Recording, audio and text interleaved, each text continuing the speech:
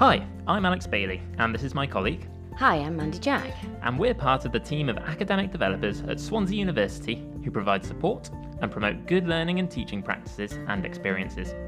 Welcome to A Pinch of Salt, Swansea University's learning and teaching podcast. If it has anything to do with learning and teaching in higher education, let's make sure everyone knows about it.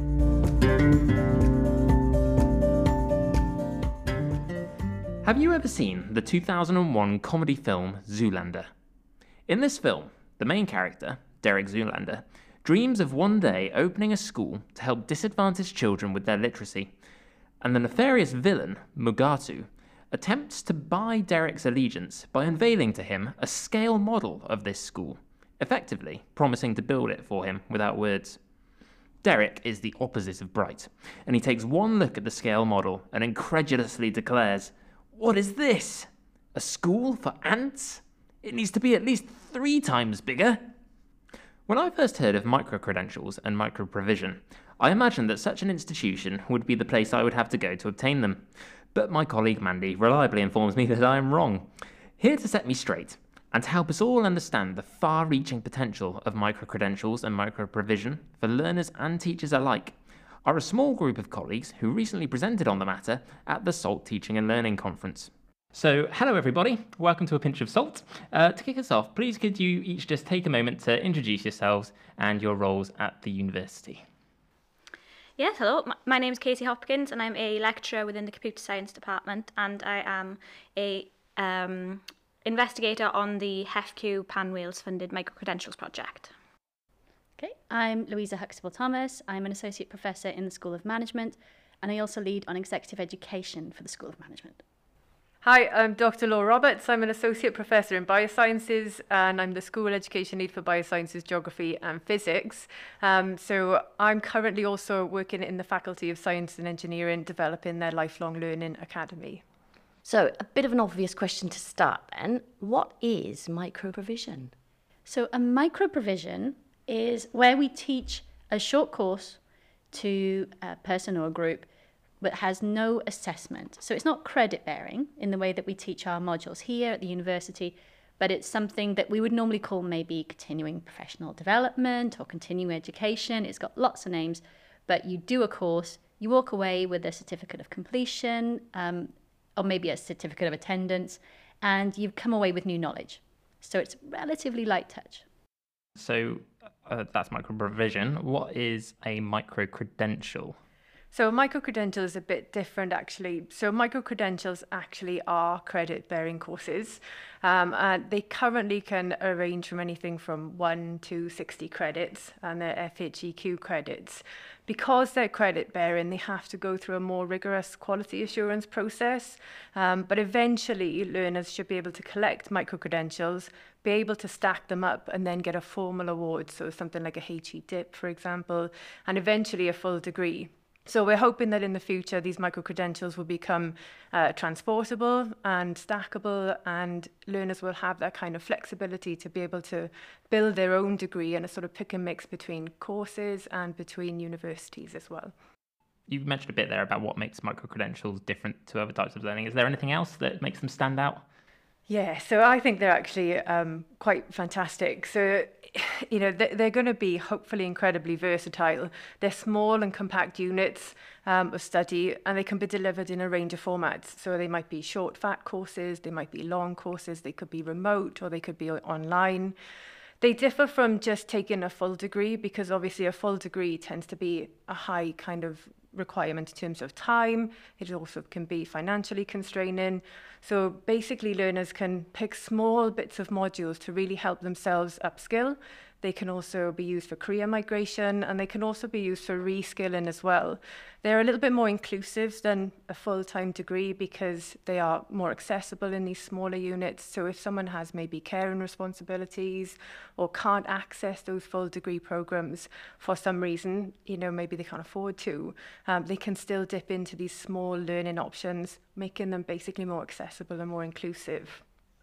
Yeah, they do sound brilliant, and they do sound very much CPD, don't they? So it's something I think that we should be looking toward for a lot of our CPD provision in the university. So how did you get interested in microprovision and microcredentials? So myself was involved on a HEFQ-funded Pan Wales project. So it involves all Welsh universities, and the main goal was to try and deliver digital skills boot camps. And the aim of these boot camps was to prepare the universities to deliver the microcredentials or microprovisions, just in preparation for the future, where we can see, hopefully, microcredentials becoming a much bigger thing. So, as I mentioned, it's all Welsh universities that were involved in the project, and we've managed to deliver 4 microcredentials this year at Swansea. So, yeah, quite successful so far.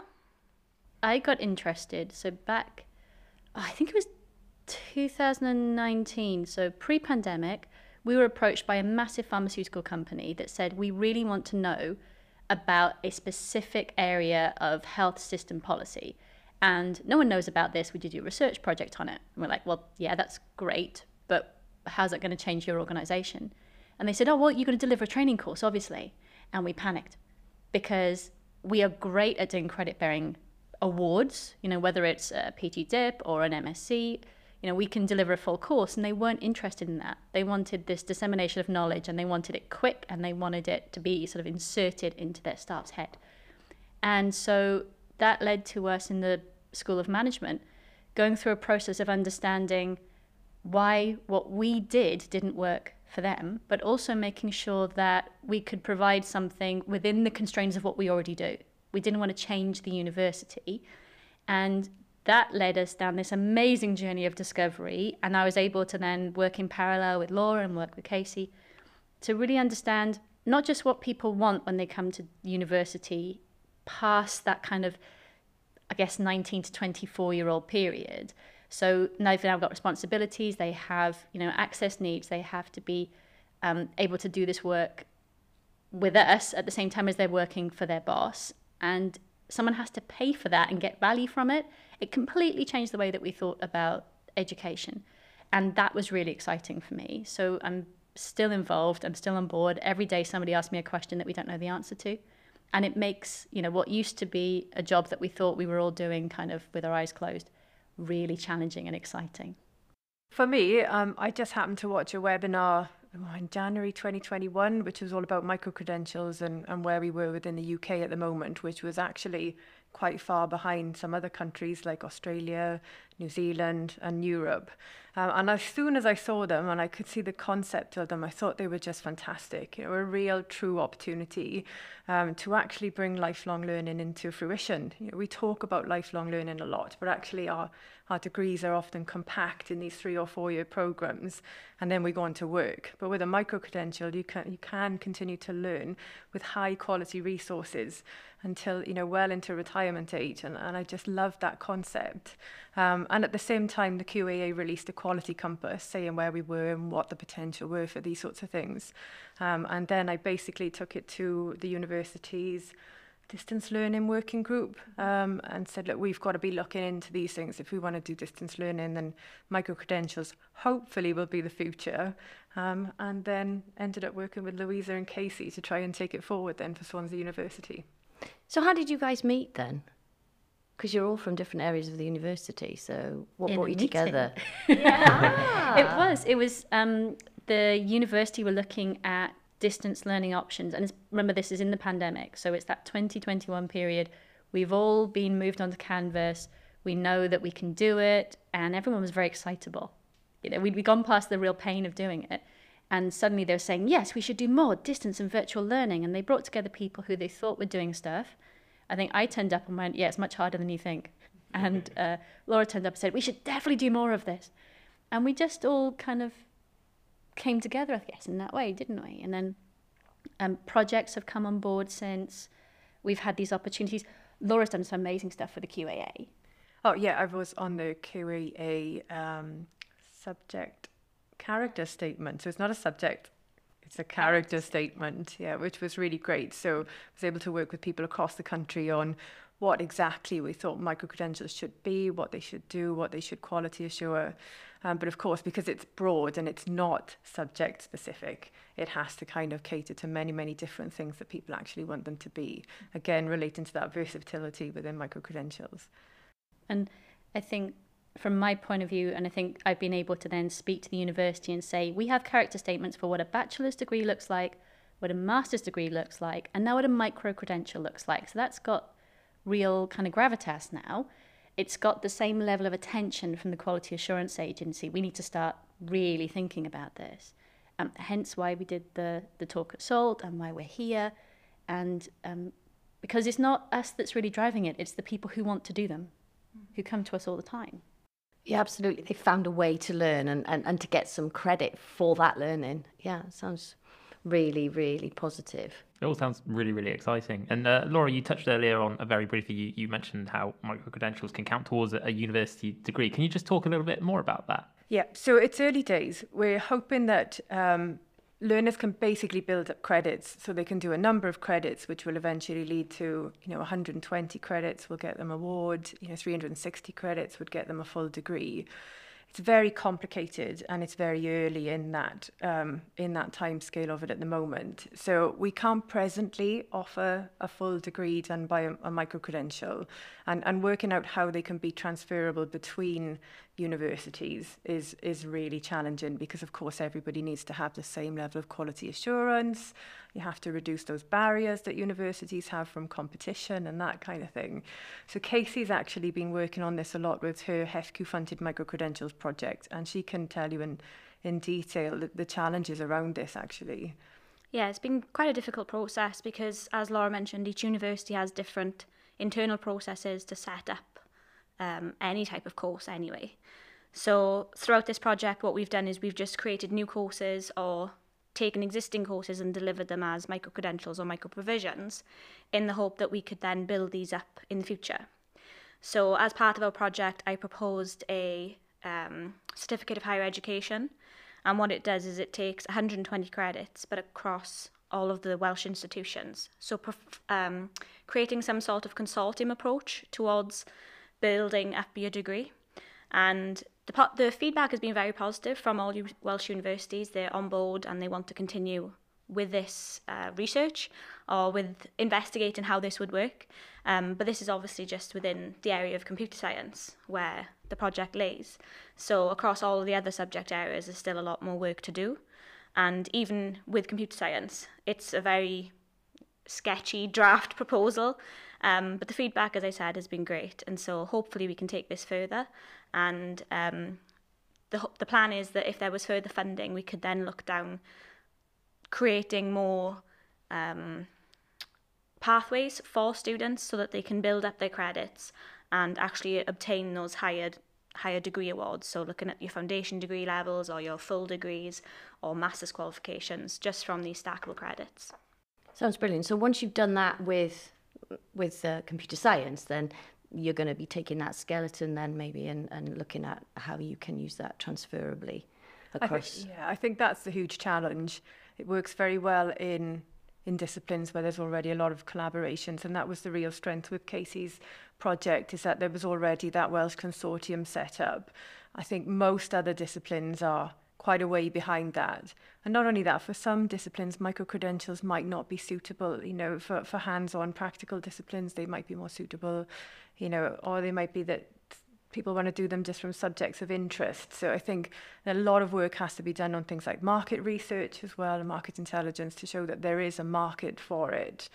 There are still some fundamental questions that have yet to be answered. So things like how many credits have to be from a home university or one university for it to account, as who's going to award it. So in Swansea, are we going to award 80 of those credits and accept the remaining 40 from other universities, for example?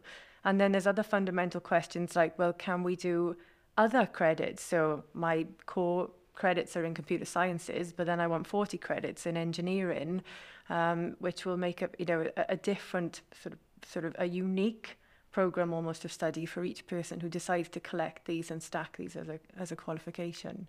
And I guess eventually it would be nice if it was global, so that you could maybe do an industry year in another country. Say you've gone to Sydney to do something, and then come back with those credentials and build. Yeah, and they're working towards that in Europe at the moment, definitely. So you can do credits in France, you can do credits in Spain, and so on, and they can be transferred. I don't know where we sit currently with that. not my field of intelligence, but hopefully we'll be able to join in. So what impact do you think a micro-credential type of learning opportunity would have on a learner then? There are so many different stories. So if you are in work and you've been in work for a long time and you're starting to feel like you're a little bit stale, and these, young people are coming in, these new graduates, they've got new skills, then it's really nice to be able to step out of work, upskill yourself quietly, and then go back into work and you know everything and you're up to date and you don't have that feeling of being on that kind of shifting sands. For other people, so I'm working on starting a project now in humanities and social sciences with an organisation that works with people who've been on the edges of criminality, let's we say. So potentially they might have a criminal record, they might have been known to the probation service, and that makes it very difficult for them both to get jobs in certain fields, but also it can put them off from feeling like they belong in a university environment. Microcredentials is really interesting in that it allows us to invite people into the university to do something that they might feel interesting and achievable and affordable. These are smart people who maybe from the business school point of view have been running businesses, maybe not necessarily legal businesses, have paid their debt to society, and now they're in a really difficult situation where actually they've got all the knowledge and none of the qualification. And so we can be part of that process of helping people to come back into society, come to university. We are really reaching wider with this one. And then they can go, actually, maybe I did do this micro-credential. Maybe I'm really interested in criminology, actually, because I've got some insights and I now want to do a degree in it. So the value is really high depending on where you are, but it's not the same for any two people. I think also from a workplace perspective, it's a great opportunity to have your staff engaging with universities who are at the forefront of developments within their field, within research, and tap into things that they may not get the opportunity to learn in the workplace, but they can then drop into a module to upskill on it and bring that back and teach the rest of their colleagues, for example. Again, Casey's project with the digital skills is fantastic because all small businesses need to have an element of digital technology skills. It's constantly changing. Staff need to constantly upskill to keep on top of it. So it's a great opportunity to just keep that going and really upskill the workforce across the UK, actually. Yeah, just to add on that as well. So as Laura mentioned, there's a huge digital skills gap. And what we found with the course participants this year is that a lot of them are just interested in testing the waters, seeing if the subject area is actually for them before they step into a career change or before they apply for an actual degree in the subject or want to, delve into more upskilling. So we've had a couple of students who have, a couple of learners, I should say, that have actually done the micro-credentials, and we've reached out to them and said, look, you're a really good match for the degree apprenticeship programme. And I think this year we've had 2 applications that have come directly from micro-credentials, and next year we're looking to have another 1 or 2 who are interested, but because of the commitment this year, they aren't able to give up their time quite yet. So it's a really interesting kind of new pathway for them as well. It's not just the option to do upskilling or continuous professional development. They can actually use it as a stepping stone into university and kind of test the waters before they fully commit themselves. And so it's either you can build it up over a good few years as a micro-credential course, going towards a programme of study, or they use it as just let me dip my toes in before I fully commit my 3 years of part-time learning to a degree. The potential sounds absolutely incredible. Never before have you heard of a try before you buy for universities, and the access widening for all those groups of people you mentioned is just phenomenal, isn't it? It's got really exciting implications for higher education. I wanted to know, do you have any advice for learners who are starting a micro-credential? I think the main thing would be to be open-minded. So a lot of the people that have joined the courses have had this kind of perception of what a university course is like. And then when they've actually done the micro-credential, they've thought, wow, this is a completely different way of learning. It's not maybe as difficult to access. It's actually quite accessible. That's the whole point of a micro-credential, as Louisa and Laura have mentioned. But also to bear in mind that they are university level. So there is a certain expectation of the amount of work you need to complete. And you're probably going to be doing it part-time alongside a job or caring responsibilities or other things that you have on your plate. So bear in mind that there is a lot of time you need to commit in order to fulfill the micro-credential. But yeah, definitely be open-minded and go for it. So what is Swansea University's position on micro-credentials and micro-provision? I'll kick off. So in terms of Wales's approach to micro-credentials and what we're already doing, obviously we've started. And in reality, this is not brand new. You know, there are departments within the university that have been delivering short courses for years. So we've been teaching Welsh on campus to people who want to learn Welsh as a second language for a long time. We've been doing courses as a result of our funded projects for quite a long time. But now we're starting to realise that there is a national drive coming from both the funding councils, but also the Quality Assurance Agency, to make sure that we're doing this consistently to a high level of quality, but also that there's a drive from the people who want to learn. So those learners are coming to us and saying, does it have to take 3 years?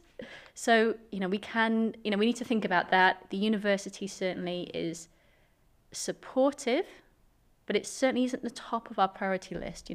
We still need to deliver our core business. This is a really important add-on. It's a step towards a long-term future, but we've got a lot of steps to take to get there. So today is a really important day to start. Yeah, I think just to add on to what Louise has said, we have taken those initial steps and the university is definitely able to do them. Like we've done 4 in 1 year in digital skills boot camps. So we're very able to do them. But as Louise has said, the future is it's going to be a long road before we get to where we want to be, especially when we consider the stackability and the portability aspects, because we're going to have agreement from either all universities where we want to stack the qualification with, so as a consortium approach, or there could be a framework approach, and there's no kind of guidance as to which route to take yet. And so it's very much kind of experiment, see where it goes, and then if it works, let's continue that work. But it's going to take a lot of time to get there, I think. We're positioned at the moment in Swansea to support microcredentials a lot because of Casey's work in getting her microcredentials project through with HEFQ. So since 2021, we set up a university-wide working group to develop what Swansea's approach actually would be. And this working group has been cross-institution, so it consists of anyone important in L&T we could basically think of to get on there. So we've got representatives from SALT, we've got the academic partnerships team, academic records, the disability office for student support. Obviously, quality are quite heavily involved in what we're doing. And we've got representation from all 3 faculties also. So we've produced new regulations so we can support learners to be able to give them the award or the credits at the end of it, which is thanks to Casey and her work on that. We're also almost finished completing 2 how-to guides. So one how-to guide on just the logistics of setting things up. So what to think about for enrolment, what to think about for admissions, how long should your course be, who's responsible within your faculty and what sort of support you'd need to do it. And then we've also worked with SALT to produce a document then on guidance for just setting up really good remote and online courses, be that microcredentials or microprovisions. And like I said, Casey's project, the HEFQ funded project, has been a really great opportunity to test and challenge those processes. We haven't answered all of the questions to that yet. It's still a work in process, but we're a long way towards finalising things, I think. And of course, with those challenges come successes as well. So do you want to just give us a little overview of what kind of stumbling stones you've come across, but also some of the things that have gone really well so far? Oh, I'll let Casey go first because she's done the serious microcredential stuff. So, as I mentioned, we managed to successfully deliver 4 microcredentials this year. So since January, we've actually delivered 4. So that's quite a big success, I think, in itself. But the number of interested learners was also quite, pleasing, mind-blowing. So we had 134 learners. Wow. Who registered for the courses. But I think one of the big challenges is actually keeping them on the course. And the reason for this is because, as it was a pilot program, we delivered them for free. But in the future, there would be some cost attributed to them. but also because they are kind of seen as CPD, people just think they can dip in and out. And as I mentioned earlier on, it's a university course, so it's not very dip in and out. You have to really commit yourselves to completing it. And so whilst a lot of them did complete, and we awarded quite a few credits, we sent out all the certificates, so they've all got their accredited certificates to say that they've attended our courses. There was also quite a few who didn't want to do the assessment because they felt that they'd gained the level of knowledge that they wished, and they didn't really care about having a certificate to say that they gained it. They were just kind of happy to have the skills rather than a certificate that says you've completed this course, sort of thing. So I think in the future, definitely thinking about maybe other routes. So maybe you have a course that could be a microprovision or a microcredential, depending on the needs of the learner. And if they want to complete the assessment, then they can gain the certificate with the credits. And if not, they could just gain the certificate of attendance. And so really understanding what the learner needs is essential when we move forward. It sounds a lot like MOOCs, you know, that sort of thing. If you wanted the certificate, then you pay. Otherwise, you just join the course and enjoy all the flexibility and all the experience and expertise of the people delivering. It doesn't seem very fair, really, but I guess that's what we've been doing a lot of lately. So, yeah, I think if you're paying, some of these courses will cost £750, for example. We've seen them advertised with Future Learn being around that cost. You know, if you're investing that amount of money, I think you're going to want to get the qualification at the end of it, you know, those credits. And I think when they're more established and they can be stackable and transferable, people will be able to think a lot more about how they're going to plan their next steps and what they're going to be using them for. And by starting to invest that time, if they don't complete it, it's a waste of their own time, it is, essentially. So I think if they were charged, it might be a different outcome. Even with the microprovision, to pick up on kind of both of those points, we've had people come onto the courses. They're dead simple to recruit to. So that's one of the successes is if you've got the content right, people will come, more people possibly than you can deal with. And so that comes with a challenge in its own right. That's a big infrastructure concern potentially for the university. You know, we're going to have to create new spaces for those learners. They don't want to be stuck in Victorian-style lecture theatres at all. We need to think about how we charge them. So already, you know, we've come across that with microprovision, that large companies want a single invoice. They want to send us a purchase order, and then they just want a confirmation that we delivered the course. And that confirmation doesn't come from us, it comes from the learners. So now we have a completely different way of being measured on success, completely different way of doing finance. How do you admit those people to the university and whether or not they are students, which is why we got some of this new vocabulary around courses, not modules, learners, not students. We've had to really think about this very differently, and that creates pressure in a lot of places that are already under pressure. You know, we saw the pressure that January entry caused to us. Imagine you now had January entry, February entry, March entry, April entry, because these courses are short and people do want to start when they want to start. You know, if you're working with the health service, they have different quiet periods than we do. They have different financial year than we do. And suddenly we're finding that we are having to change the university's very well-established systems to fit with what our clients and learners want. However, that is forcing us into the future in a way that we haven't thought of before. You know, we've had that conversation about, do we get Future Learn in to deliver all these? Because it'd be much easier. And then we've heard from colleagues who've gone, no, you have to do everything you would have done anyway, and now you have to do it Future Learn's way. So we've learned, even in the short time that we've had these conversations, we've really challenged assumptions, but we've also learned that we can do it. That's not a problem. It's more about who's going to do it, when, and why. Why is so important. You know, why would you do this? We do really well from our core business of delivering degrees and doing research. We need to know why we're doing this, because then we can do things like set the tariff for learning. It shouldn't just be about income generation, because if it was, then we should have been doing it 20 years ago, because then we would be Future Learn and we'd be great. It should be about disseminating knowledge. it should be about getting people new access into the university, people who feel that this place is intimidating or isn't for them in some way. So really understanding why, I think, is more important and is still a challenge for us because we don't all have the same why yet. Yeah, we've clearly done a very good job of broadening and widening access and telling people it's never too late to learn, haven't we? And I think that's what the draw is now. You've given me that opportunity now that I didn't think I had. I'm far too old to go to university, but maybe I'm not. And yeah, awesome. So what's the future looking like then? The near future for microcredentials and microprovision here at Swansea?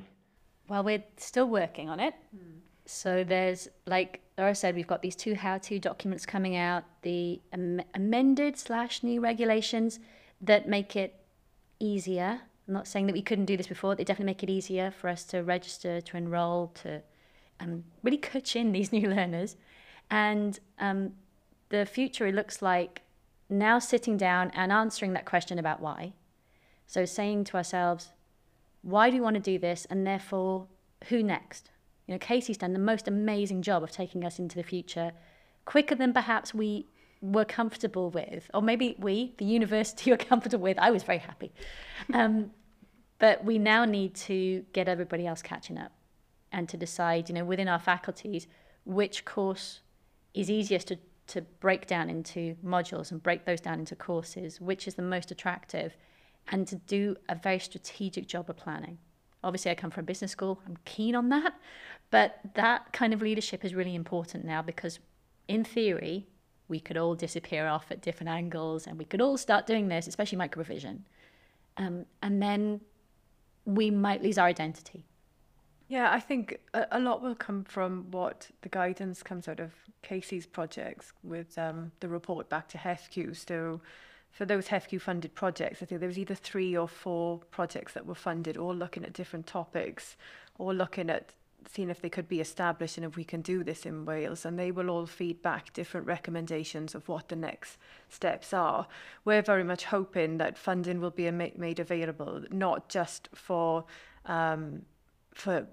learners basically to be able to do the courses, but also for universities to be able to develop that infrastructure to set up those courses as well. So administrative support, a more robust framework to make sure that we can enroll them, if they've got qualifications, we can support them when they are enrolled with us, because at the moment that is missing unless you've got a strong microprovision catalogue behind you and you already have those systems set up, which we don't here in Swansea at the moment.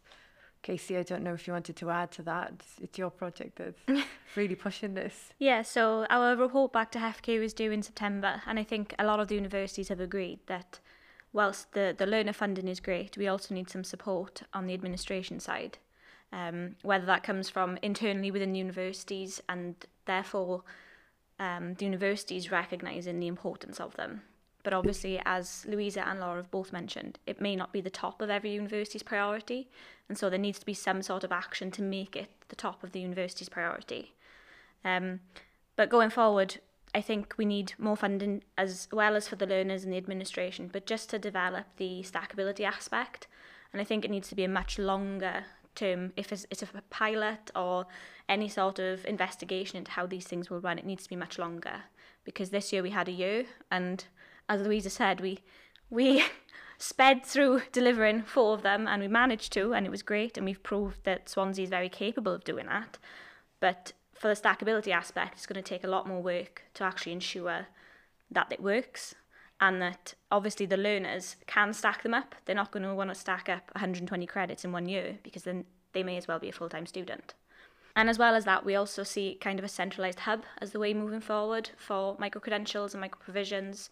So we've seen Australia have a microcredential catalogue, or they're going to develop one. And I think that's where we need to go as well, not just to highlight what's available to the students, but also to kind of point out the pathways available, because it's pointless picking up, say, a biology subject and a digital technology subject, and then, let me dip into healthcare, and then realising, actually, I can't use all of those credits together to get myself a degree in computer science. So we really need to highlight what works for learners, And then if they do want to do all those subjects, great. But what else could they get out of that then? Is it just a general certificate of higher education? Or could they make their courses more specific and then get an actual degree in a certain subject area? So I think there's a lot of work to be done, but it will take a lot of time. And yeah, a lot of work, hopefully, by us. Fortunately, we've got a great team of colleagues here who are doing that work. You know, it's really exciting to hear about and to see what you guys are pushing out into here. It's great. So staff are probably listening to this conversation and they're thinking the same as me. All sounds really, really exciting. How can I get involved? Comes the voice of the staff members. What would you say to them? What advice would you give them? And who would they contact if they have questions? I'm happy to go first here. So my advice would be talk to your school and faculty.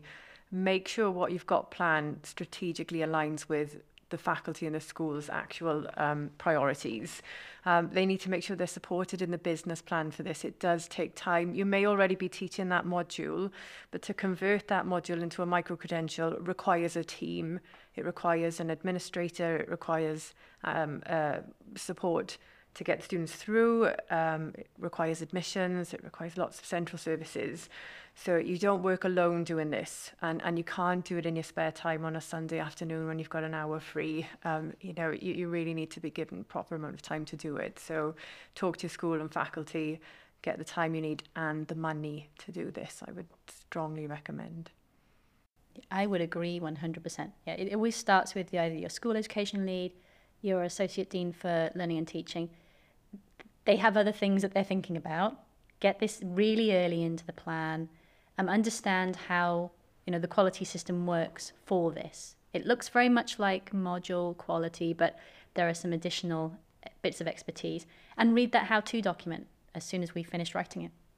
That was actually going to be my advice. Is as soon as this how-to document's published, have a read of that first, and then decide, is there actually a route forward for yourself, and then go and get in touch with everyone.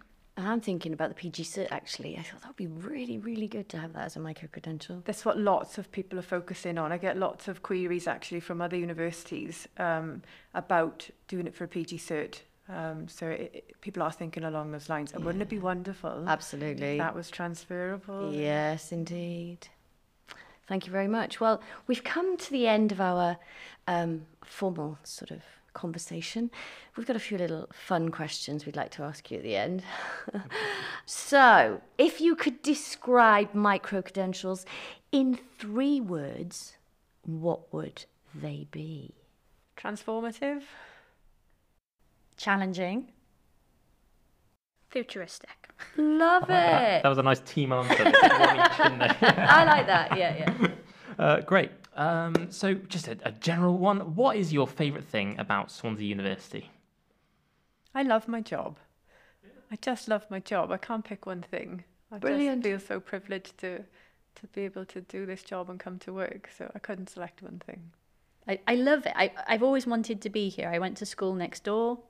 I came here. This was the only open day I ever came to. And I'm just a Swansea girl. That's what it is. I'd actually agree with you. So I'm from Port Talbot, and I never wanted to go to any other university. It was always Swansea. So I came here as a student, and then I did delve into industry for a year, but then I came back. So I think once you're hooked, that's it. You're in. Swansea's got you. Yeah, you're stuck. Oh, love it. Okay. If you could provide a micro-credential for anything, it could be fun or it could be serious, what would it be and why? Bacon. I just love to bake. Yeah. Baking. Yeah, Did bacon. Bacon. Not bacon. No, definitely not bacon. I got really excited when I heard bacon as well. I was like, oh. Baking. Yeah. Baking. I like that. It's not my most advanced skill, but it would be a lot of fun. I think. We'll give the Bake Off a run for its money. Brilliant. Gosh, that sounds like loads of fun. Mine wasn't going to be fun at all. Mine was going to be in being nice to each other. If we could create qualifications where we basically said, when you leave this, you're just going to be much nicer to other people. Wouldn't that be brilliant? Absolutely. World peace would be next. Yeah. Okay, so I've got a bit of a toss-up. Either baby care. Why is that then? Not like I have a baby coming in October. Or pet care. Like, how do you do the is it Heimlich remover? Maneuver on a dog. Very Like, much my the same dogs you are my would life. as on a child. I could teach that. Okay, perfect. So we've already That's got what my first degree is. If anyone from Pets at Home is listening, get in touch with these guys. They want to work with you. Well, so there we go. Like I said at the start of the episode, far-reaching potential of microcredentials and microprovision. We've talked already about saving your pet's life, baking, and indeed just making the world a better place.